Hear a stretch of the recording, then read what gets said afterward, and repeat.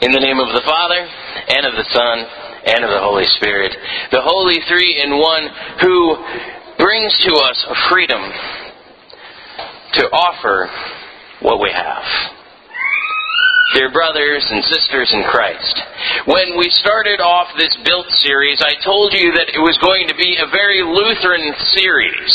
That what we were going to be doing in the midst of this was that we were actually going to be taking a look at Lutheran theology. And then you come to this worship service and you hear things like spiritual sacrifices. And if you've been a Lutheran for very long, you're like, wait a second, buddy. Spiritual sacrifices, good works, that kind of stuff. We don't do that. Which is sort of a sad reality, at least the way that we talk about how we live our Christian lives is that it oftentimes doesn't involve us doing anything. And the reason for that is that we recognize that we're sinners. And we recognize that, well, anything that we would do is going to be tainted by sin. That even if you help that little old lady across the street, you're still a dirty, rotten sinner helping a little old lady across the street. And so, after that gets drummed into your head for a while, you start believing, well, some heresy. And that particular heresy that you start believing is that good works don't matter. But they do. That old lady got across the street because of you, the dirty, rotten, miserable, horrible sinner that just helped her across the street. And so good works do matter. But then we start going, well, but if you say that, Pastor Jay, let me show you where you're going.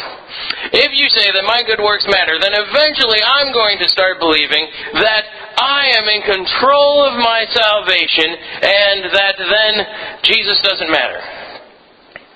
Well, you're right. That's the other particular heresy that we fall into. But yet, as a church body, as Lutherans, we tend to know that that stinks. But sometimes we sort of end up getting pushed over into this idea that we're not called to do any sort of good work. Simply because we know that it's never going to be a complete good work. That complete good works, those are the things that God does. And we recognize that. And so we go, well, God can do everything. All right, I'll just sit here and be a lazy bum. I will be the spiritual equivalent of what many of you will look like right after Thanksgiving dinner.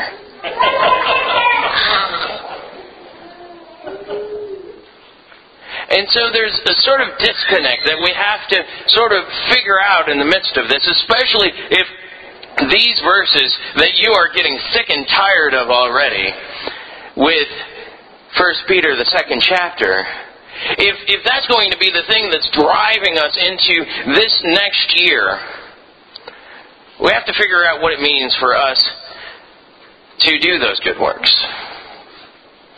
We have to figure out what it means for us to offer those spiritual sacrifices. And since my mom is here today, I'm going to tell you a little story that's going to explain that.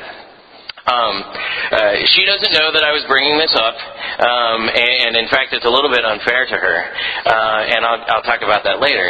It's a memory that I have. You ever have one of those memories that it keeps on popping up into your head, and it's one of those formative things that you're like, why do I remember that?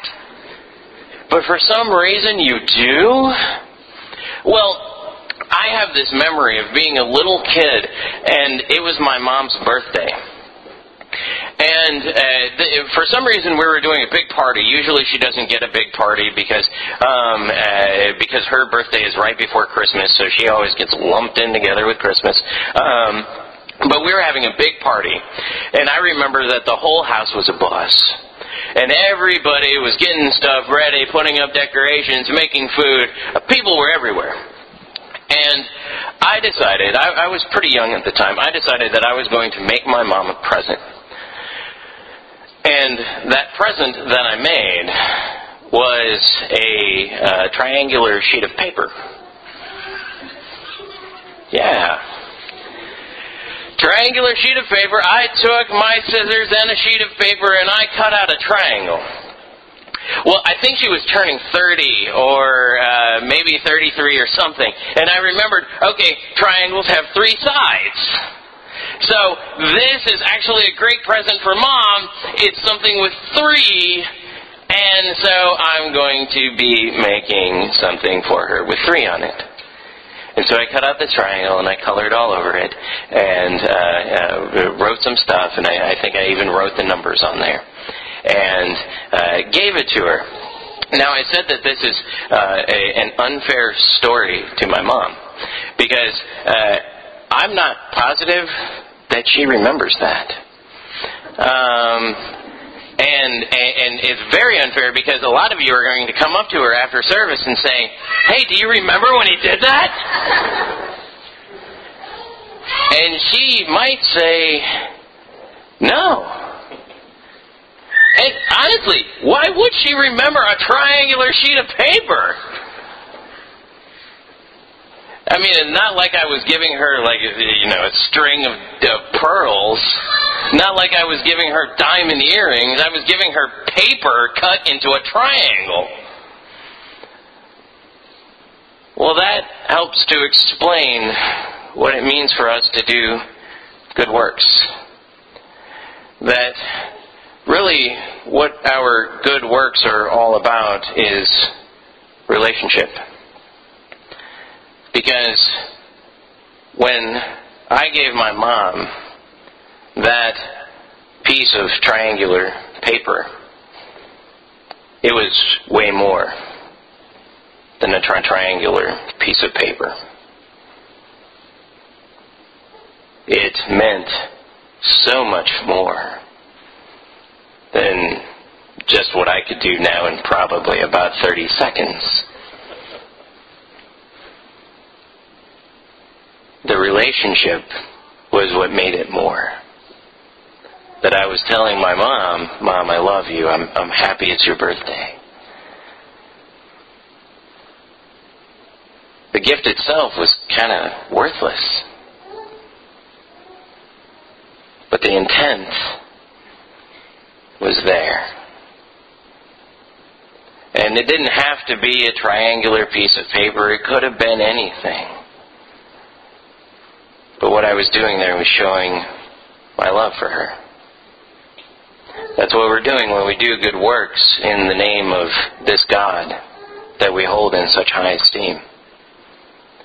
It's not that when we do our good works that He looks at us and goes, "Man, that Jay Winters, what a rock star." He looks at us and goes, "Another triangular sheet of paper, huh, Jay? Yeah, that's cute." But what it does is it sort of sets us free, too. There's not a whole lot of things in my life that I can say have actually changed my ministry, impacted my ministry so much that they've changed the way that I go about doing things. But if you ask Liz, there's been something that happened this August when I went to the Florida-Georgia District training session on coaching. And this has really changed a lot of what I see and caused me to repent in a lot of ways in terms of the things that I consider to be good enough. Because, you see, I have this sort of tendency to not be a perfectionist. Perfectionists are always sort of muddled up and they don't ever actually get anything done. You know who you are. I actually like getting things done, but I am super picky about sort of the quality that I expect out of myself.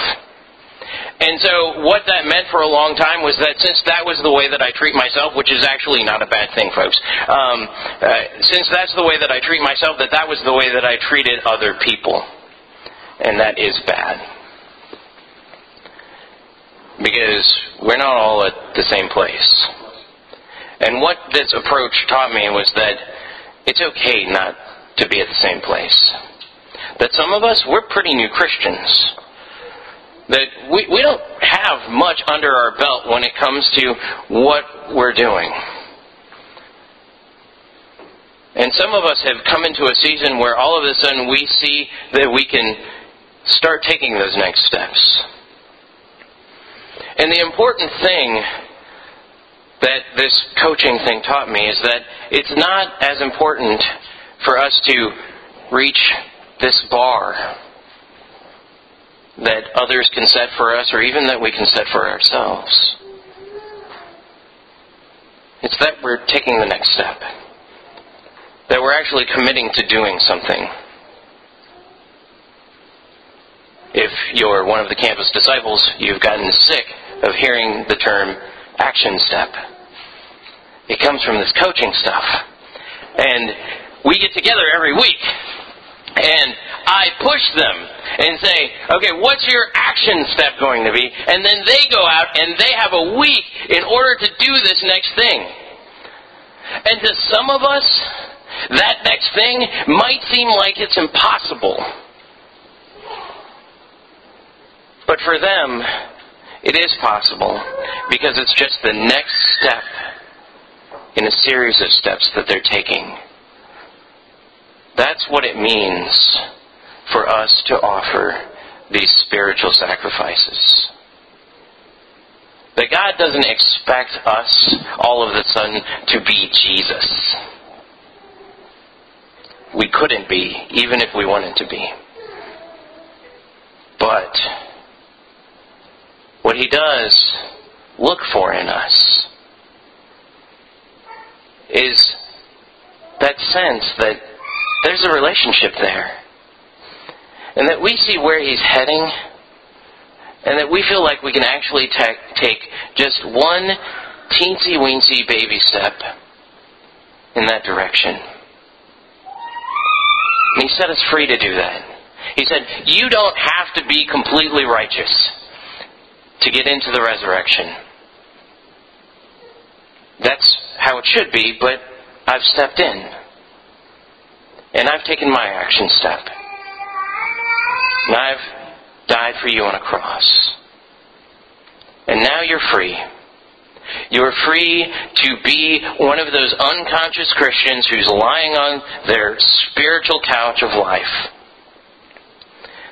And if you believe in me, you won't stay there. But eventually, you might get to the point where you cut out a triangular piece of paper.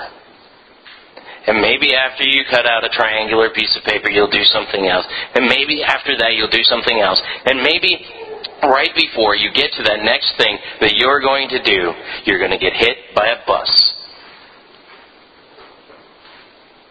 And it's okay. Because He's got you covered. You're set free. Do what shows that you have that relationship of love with Him. Find that next step, however small it might be. And it's going to be the most thrilling, freeing experience that you've had in a long time. Amen.